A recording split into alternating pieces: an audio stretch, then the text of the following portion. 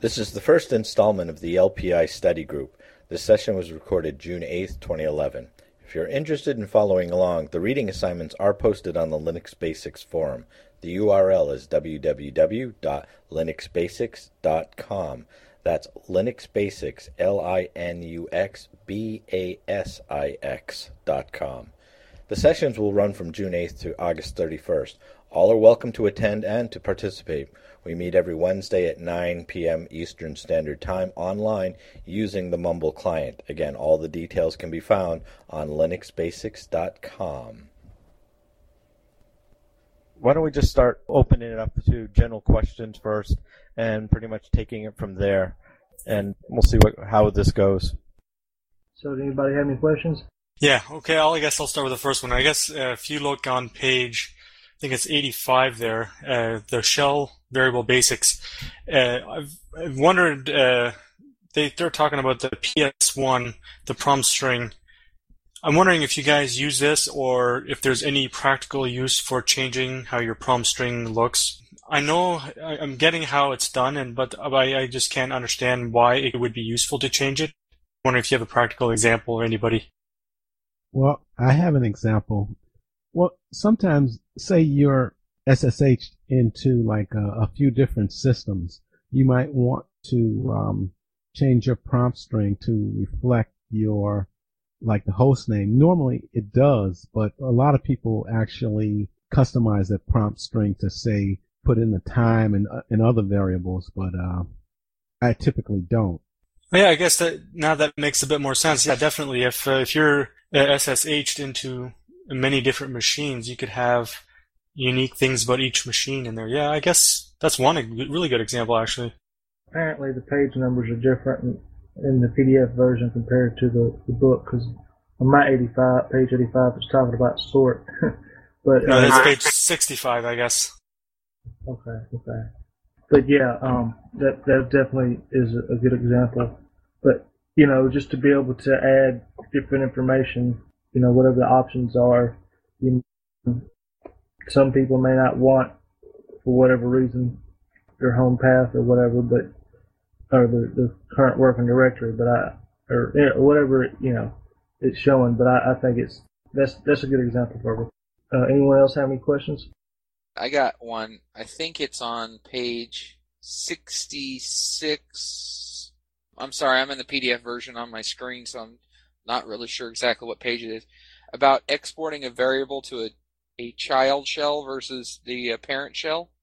Did anybody else get hung up on that for like 20 minutes like I did? I understand what it's saying. If you have another shell, then you can export it so that all the shells can see it, if you will. Hey, actually, I had a real life run-in with exactly this, where I thought I could like set a environmental variable. I could then have another program running in another shell, executed entirely separately, would be able to read that as long as they were contemporaneous while that export was on. And what I ended up learning the hard way, that exporting only affects the child shells that you create from the current shell. So if you have two, you have to save to a file if you want to communicate from one shell application running on one to the other, or, RPC or whatever. You cannot send a environmental variable into some sort of, generic key value data store where other shells that you open subsequently can then happily find it and stuff like that. And that's the way I thought it worked until I actually. Oh, sorry. Go on, like that. No, I was just going to say that's exactly what I was getting at, because I was sitting here at my terminals playing with it, and I thought it was going to be on any of the shells that I did have running, because I had like 3 or 4 shells running trying to play with different things and so on, and that totally screwed me up. I had to start a shell in the same, it was only a child shell in that instance, not across all the instances. And was that your intuition as to how it worked? When I read through it, my first impression of it was that it was going to be through all of the instances of my shell. I'm running GNOME, the old GNOME still, so I have just the standard terminal window open, and I open up two different terminals, I thought I should be able to use the same variable in both of those. That's not what they were saying. And they're right. Exactly, but that's not what I got. And, if you guys didn't play with it, you might have even missed that. That's, the only reason I caught onto it was because I was sitting there, and like I said, it took me like 20 minutes of trying to figure out, okay, did I type the command wrong? Did I do something wrong? Kept going back and forth at it, looking at my commands and everything else before I finally realized. And when you type in bash, that opens up a child shell underneath your current shell, which then is able to access the variable. Right. If you notice, it does say a child shell. And you're right, a lot of people might miss that. It says, now we spawn a subshell or child process.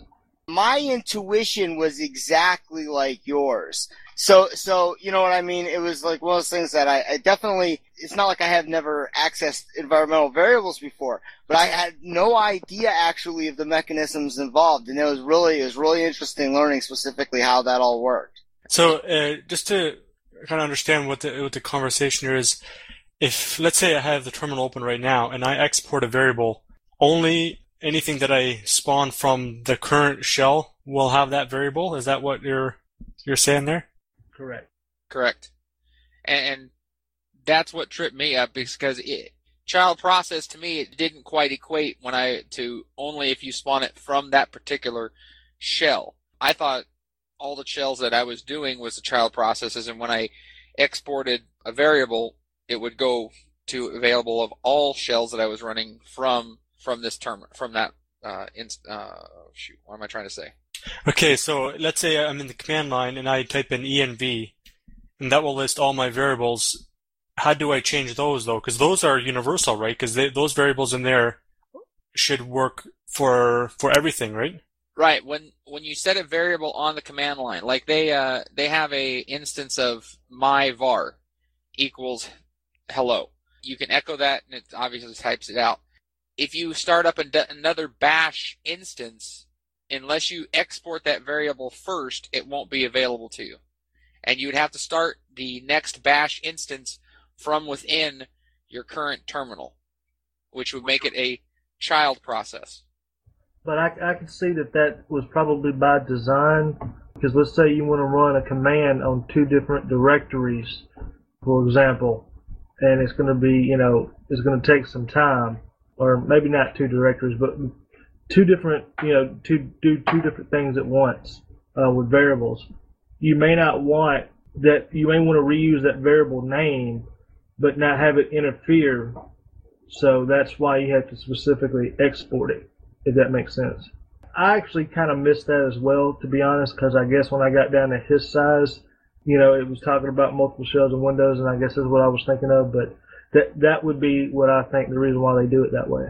I wholeheartedly agree. That's like I said, that's one thing that if you just kind of skipped over it or glazed over it, you might not have caught. And like I said, it took me 20 minutes just reading, going back and through and making sure I was doing the steps right to catch on to what they actually said. Well, there's some good questions so far. Okay, let's see. You guys ready to kick this off with the review questions? Sure. All right, I'm just going to do them in order. The first one was describe the difference between shell variables and environment variables.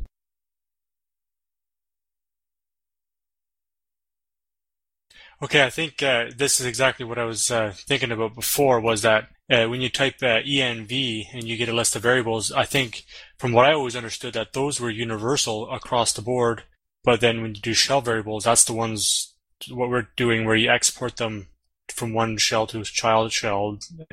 I think that's how I always understood it, and that's why I'm kind of confused about all this.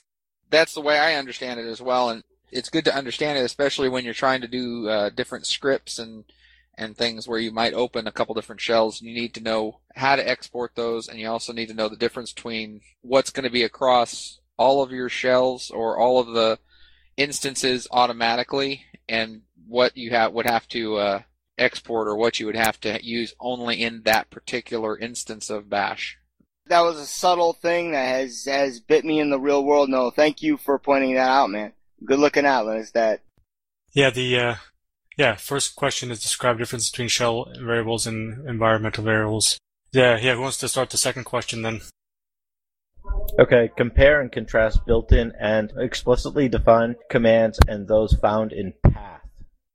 All right. Well, I know the built-in commands; those are going to be listed in a variable that you can use set, if I'm not mistaken, to it looks through all the commands. It checks all those paths, and then you can define commands by typing them in, and then there's commands by typing the path out.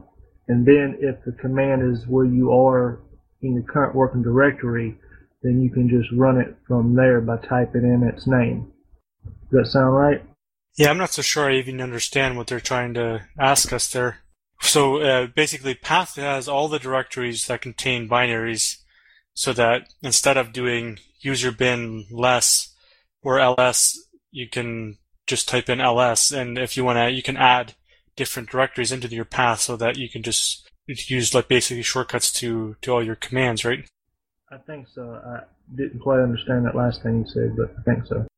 Well, I think another issue is where the commands are actually being run from. So if it's just a shell command like, say, set, you're not going to have a binary file for set that's part of the shell. Whereas if you're going to do like, say, rm, there is a rm binary file that will be found when you run rm.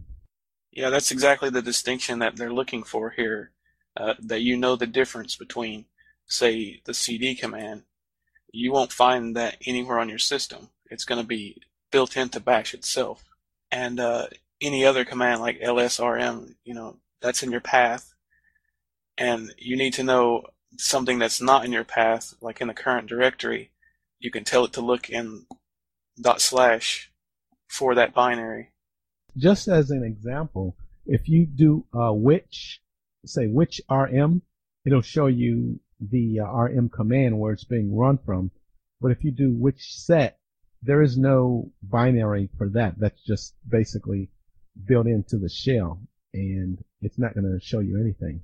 Okay, yeah, now it makes sense. I had never even thought about thinking about this. It's just, I don't know. This is interesting. Another issue is, just like on old DOS systems, if you had like a COM file and an exe file with the same name, which one will it execute first? That could be, an issue too that you want to know about. So like DOS, it would be like the commands that are built into the kernel, and then the ones that are actually binaries? Right, exactly. And not even so much the kernel, but the shell that you're using. So I would assume that the shell commands would be executed first. Then if it doesn't find that command in the shell as part of the built-in shell commands, then it starts to look along the path for the command that you type. So, and if you're using different shells, you're obviously there's a potential of having different built-in commands, right? But bash is part of the Linux kernel, if I'm not mistaken, so you should be able to find bash on any Linux install, unless it's maybe tried to be removed or something. I don't know if that's possible. But. No, when I do a which bash, and it's telling me it's a binary that is in /bin/bash. Exactly. Okay, any more, or should I move on to the next one? I guess you can move on. I'm kind of getting this now. Okay. After a lengthy session of file manipulation on the command line, what will the bang ls command produce? I don't know, is it the last time you ran, it will reproduce the last time you ran the ls command or something? Because I just typed it, I did bang ls, and it did ls of a directory that I did before. So I'm wondering if that's just the last time you ran ls, it just repeats that command. I'm going to go with yes, because there's actually a small section, command history expansion designators, and it gives you the 4 examples, which is the bang bang, the bang n, the bang -n, and the bang string. So it would be the last command or the most recent command that you ran. More specifically, it's not actually looking at a command. It's not that smart. It's looking in the history for anything that started with ls. So if you happen to run lsmod, it would run that instead. Excellent. Thanks for the clarification. So basically, if you do banging with any string, it would run the last or the most recent version of that, or a string, whatever, whichever it hits first, it will run that. That's right. It looks in the bash history for that string. Now that's something very useful that I seem to have missed. Okay, the next one is, what program was the source for the default history editing key bindings in bash? You said that's question 4?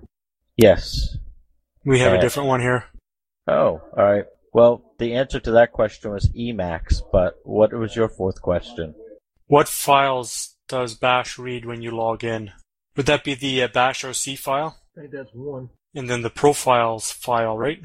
I think profile's the login one. Does someone care to explain that in more detail? Someone who knows. Well, bash is actually looking at several files when you log in.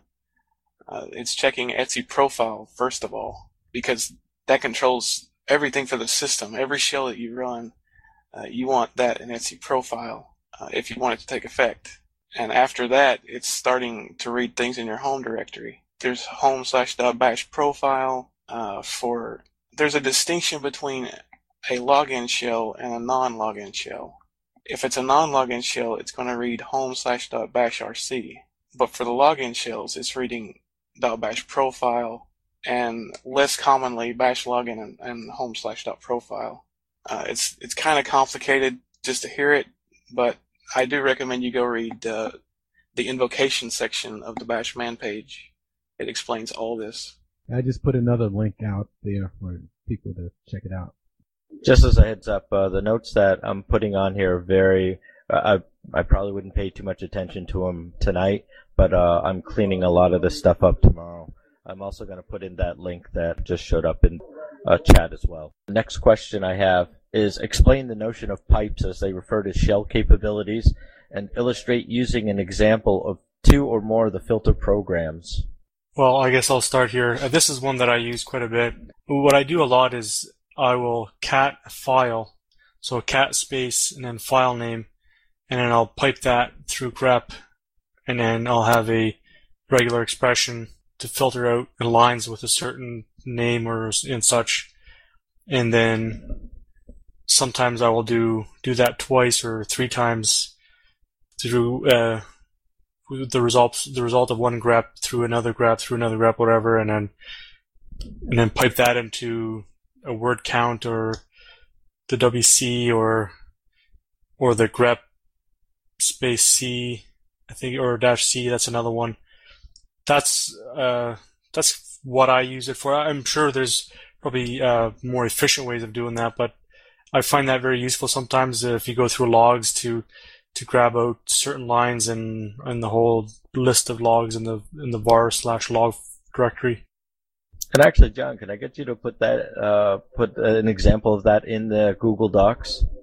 Yeah, and I guess another example, sort of along those same lines, would be like if you cat a file and the file isn't sorted, and you might want to sort that, so you would pipe it through sort, and then if you're only interested in unique occurrences, you would also pipe it through the unique command. Yeah, exactly, and that's another one that I find very useful is a sort. It's sort space -u, and it will take out all duplicates of the result. Yeah, in the Google Doc there, I did a quick little write-up there. Basically, cat the file, pipe grep Linux, pipe grep test, sort -u, word count -l. That will give you basically... Oh, no, I'll start over here. It will count the lines in the file that have Linux and test in the line, and then take out all duplicates. Okay, moving on to number 6. Explain the -p option to CP and give an example of why it is necessary. Yeah, this is the one I found out yesterday, actually. I think this can be used for make directory and all those. Is if you're copying a file that is like 4 directories deep to somewhere else, but a few of those middle directories that don't exist in where you're copying them to, it will make those directories. And I think make directory does the same thing. If you make, let's say you only have a directory home username, but you want to do home username A, B, C, all these different high level or deep directories, it will make all of them even if you just specify the one.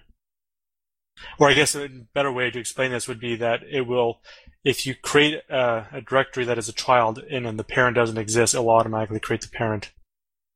All right. Let's see. Moving on to the next. Give 2 examples of files matched by the wildcard, which is the question mark, bracket, bang, 1 through 1-5, and close bracket. Well, I'm not sure what the bang is, but I know the question marks are, any digit. Could be like A, B, and then the 1 through 5, I would think is a number 1 through 5. So, okay. So it would be anything that is not, I believe, 1 through 5. Is that correct? So it would be like AB 6 and AC 7, correct? That sounds correct to me. Actually, that's true, because under the table that I had here, common file naming wildcards, that's exactly the last example that it gives. It was match any single character from among the characters not in the range list between the brackets. Yeah, the thing that threw me off on that one was the bang character, which is, I guess, the not character, so that was a good catch. Oh, actually, good call on that. I wasn't sure. I just kind of worked it out and said, well, it's got to be what it is. I don't know what else. Because if it was outside of the bracket, then obviously you'd be looking for that bang. Okay, moving on. Name the 3 standard input-output streams and their functions. I guess the input is, by default, your keyboard. That's one. Standard output is your screen. Secondary output is error, if I remember correctly. And the defaults are those, and you can change the default or change the output to another file or any direction you want to go. I will take those answers. Let me see. And also, there's actually a section under Object for using Unix streams, pipes, and redirects, and it's actually the second section after the main paragraph. Okay, number 9. Give an example of the redirection operator and describe how the outcome would be different using the double arrow operator. Okay, I'll take that one. Well, the greater than sign is the output operator. So say if you do a ls and you want to save the output of the ls command, it will use the greater than sign and you say redirect it to a file to save it for later. So you would say ls greater than sign and then say output text. But the double greater than sign is actually if you want to have, say, a series of commands to append to one big file, where basically the double greater than sign appends and the single greater than sign will just overwrite if a file already exists. All right, nicely done. Anyone else want to add anything else before I move on? I was just going to say, make sure you use the right one, otherwise you can cause yourself a heck of a lot of work. I've done that before. I like play without a net. All right, number 10. What process is the ultimate ancestor of all system processes, and give both the PID and the program name? Is this init and then 1? I think it's init and 0. Yeah, that might be. Linux usually ends up starting from 0. No, you had it right the first time. It's 1. Yeah, because isn't it init run level 0 shutdown? No, these wouldn't be run levels. They're just processes themselves, right? Yes. In fact, under processes, the header for that, it's actually the 5th item down, process, parent process ID, the parent PID, and 1 is the PID of init. It sure is. All right, number 11. Name the 3 common utilities used for process monitoring. One is PS tree, and the other is PS, and the other one I'm not sure is at top. It is indeed. And the PS tree is the one I read in this book here that I never really used, but I'm starting to find that one very useful. Like if you guys type in PS3, PSTREE, and hit enter, you get a tree of all the processes, like the parents and children, like very detailed, and you can see exactly which process spawned which other one, and it's really detailed. Actually, that's nice because it's funny. I generally use top myself. This is actually great because there are some programs that are using other processes that I'm not aware of. This is actually very cool. Okay, number 12. What happens to a typical daemon when it receives the SIG hup, and how would the behavior be different if it received the SIG kill? I think the SIG kill is pretty obvious as far as it'll just kill the process. But I think SIG up, I'm not quite sure, but I think that just will reread the configuration file, if I'm correct. Alright, it's a little confusing to me, but I'll read the definition of what it has here. It's the first example in the signal name. It's hang up. The signal is sent automatically when you log out or disconnect a modem. It is also used by many daemons to cause the configuration file to be reread. There you go. You were correct, John. Alright, next one. Compare and contrast background and foreground jobs, and state the syntax to put a command in the background on the command line. Well, the command is running. It's initially, the note you tell it to is going to be in the foreground. And if you want to, get it out of the way of your bash, so that way you can run other commands as well, you can put it into the background, and you would do that with BG. You can also bring it back to the foreground with FG, and I think there's another way, but I can't remember what it is. Another way to put a command in the background is to use a space and then an ampersand, and that will run it in the background. Yeah, that's the one I'm very familiar with, is the ampersand, especially if you're running, or if you do a bash script and you want to open up a program and leave it open, then you have to put the ampersand after the command. Yeah, which is something I had to do with a program on shared hosting recently, because it really didn't want to run it in the background unless I forced it to run in the background with the ampersand sign. Okay, next up. Explain the relationship between a process nice number and its execution priority. You'd have a different question here again, but we could actually just do I think yours is a very good question there. Sure, it says explain the relationship between a process's nice number and its execution priority. From what I understand, the higher the nice number, the lower the priority as far as it being executed, and then the lower the nice number, the higher the priority in the execution. I've never used the nice command before, but let me give you the quick description of it here. The nice command is used to alter another command's nice number at start time. For normal users, adjustment is an integer from 1 to 19. If you're a super user, the adjustment range is from negative 20 to 19. If an adjustment number is not specified, the process's nice number defaults to 10. The command consists of any command that you might enter on the command line, including all options, arguments, redirections, and the background character, the ampersand.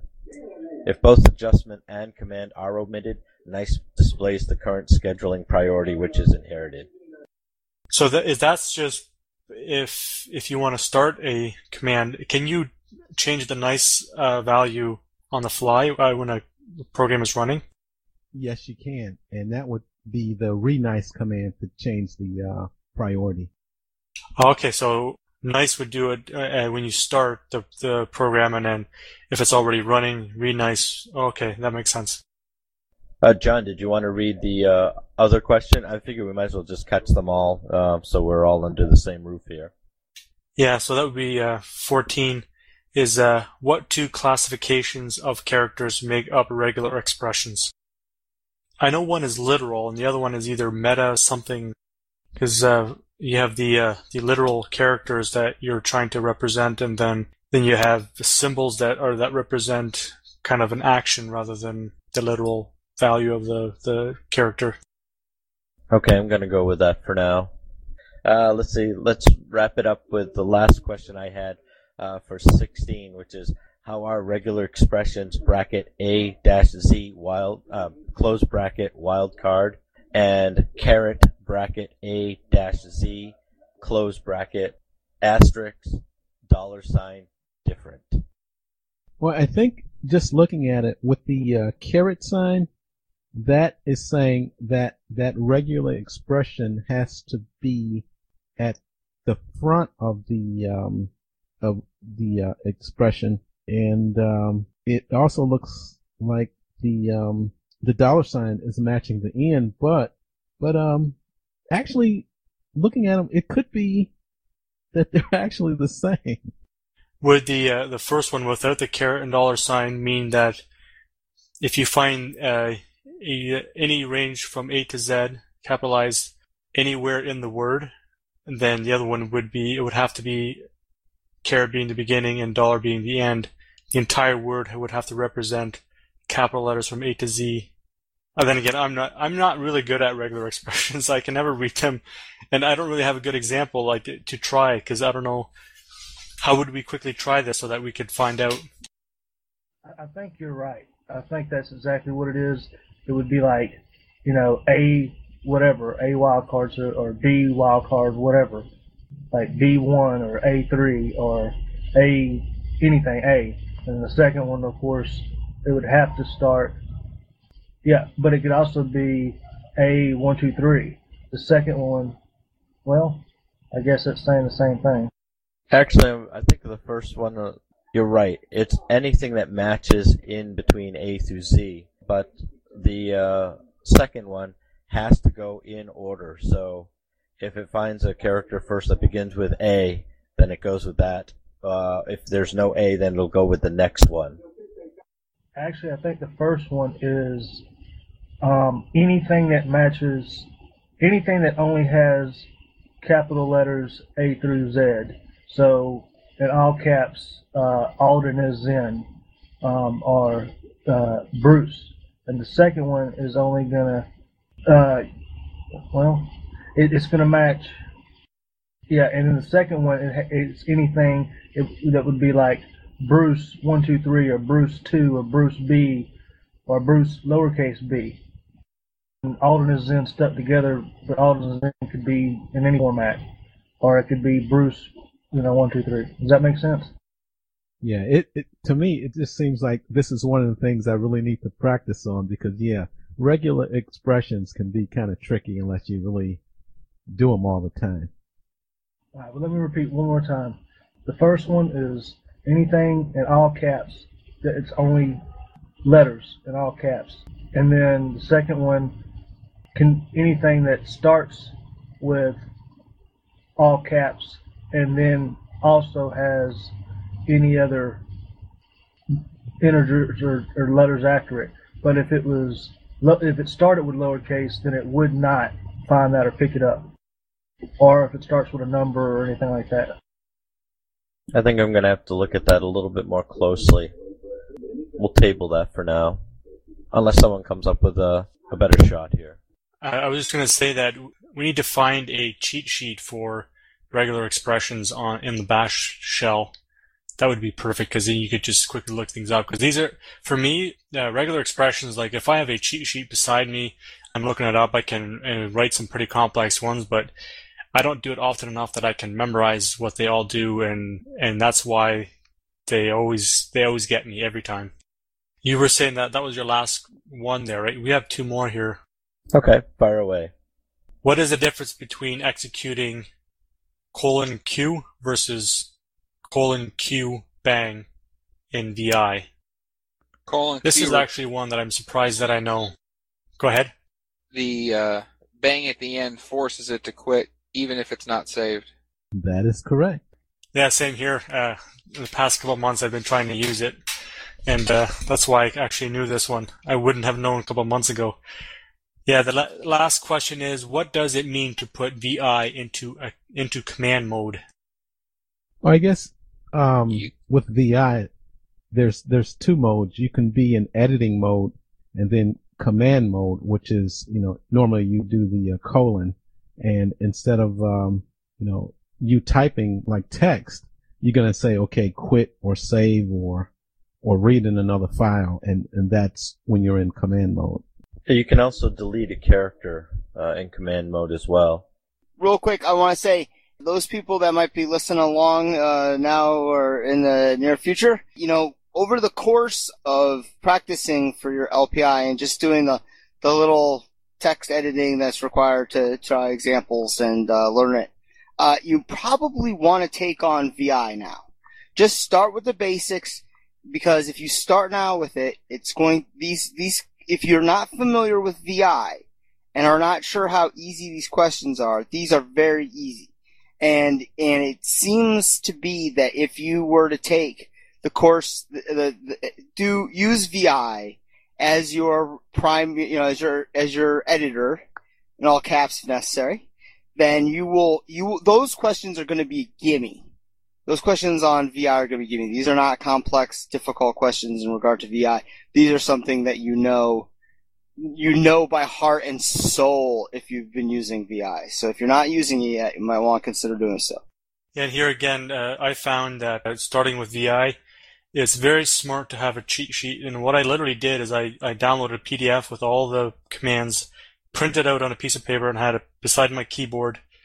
And that's how I navigated the whole thing. And what I found is I'm by no way very fast at using VI, but I found that VI is not as hard to use as I initially thought, because I thought all these commands, I'm screwed, I'm never going to learn this. But with that cheat sheet beside me, it actually is pretty intuitive of how it works and doesn't take very long, and you got the basic commands to get around, and you're all set.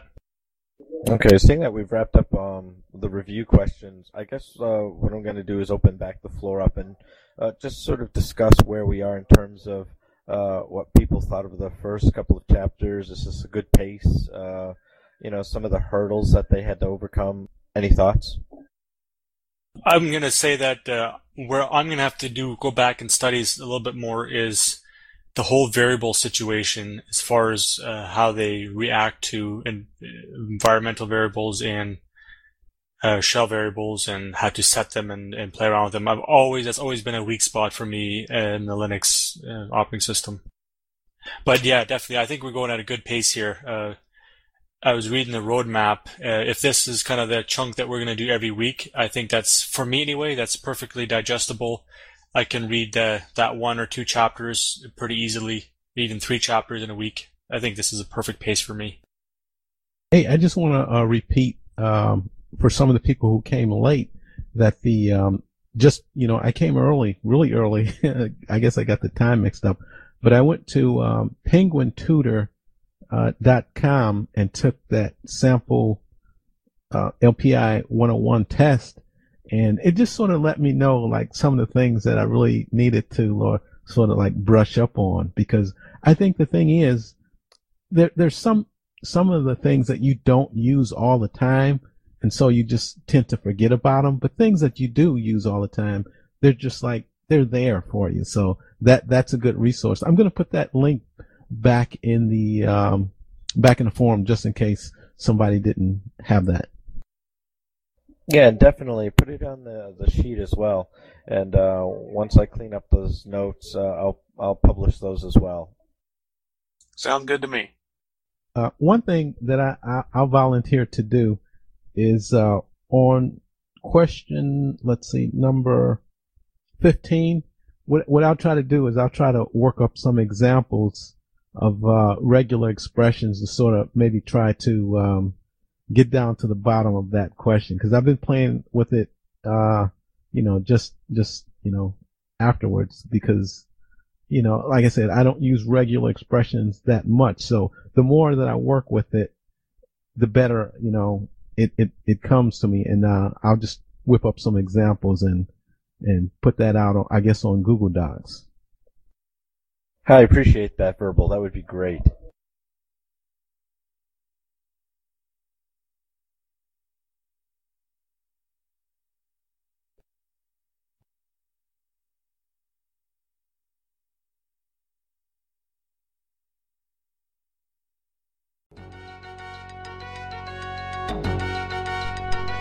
Thank you for listening to Hacker Public Radio. HPR is sponsored by Caro.net, So head on over to caro.net for all your hosting needs.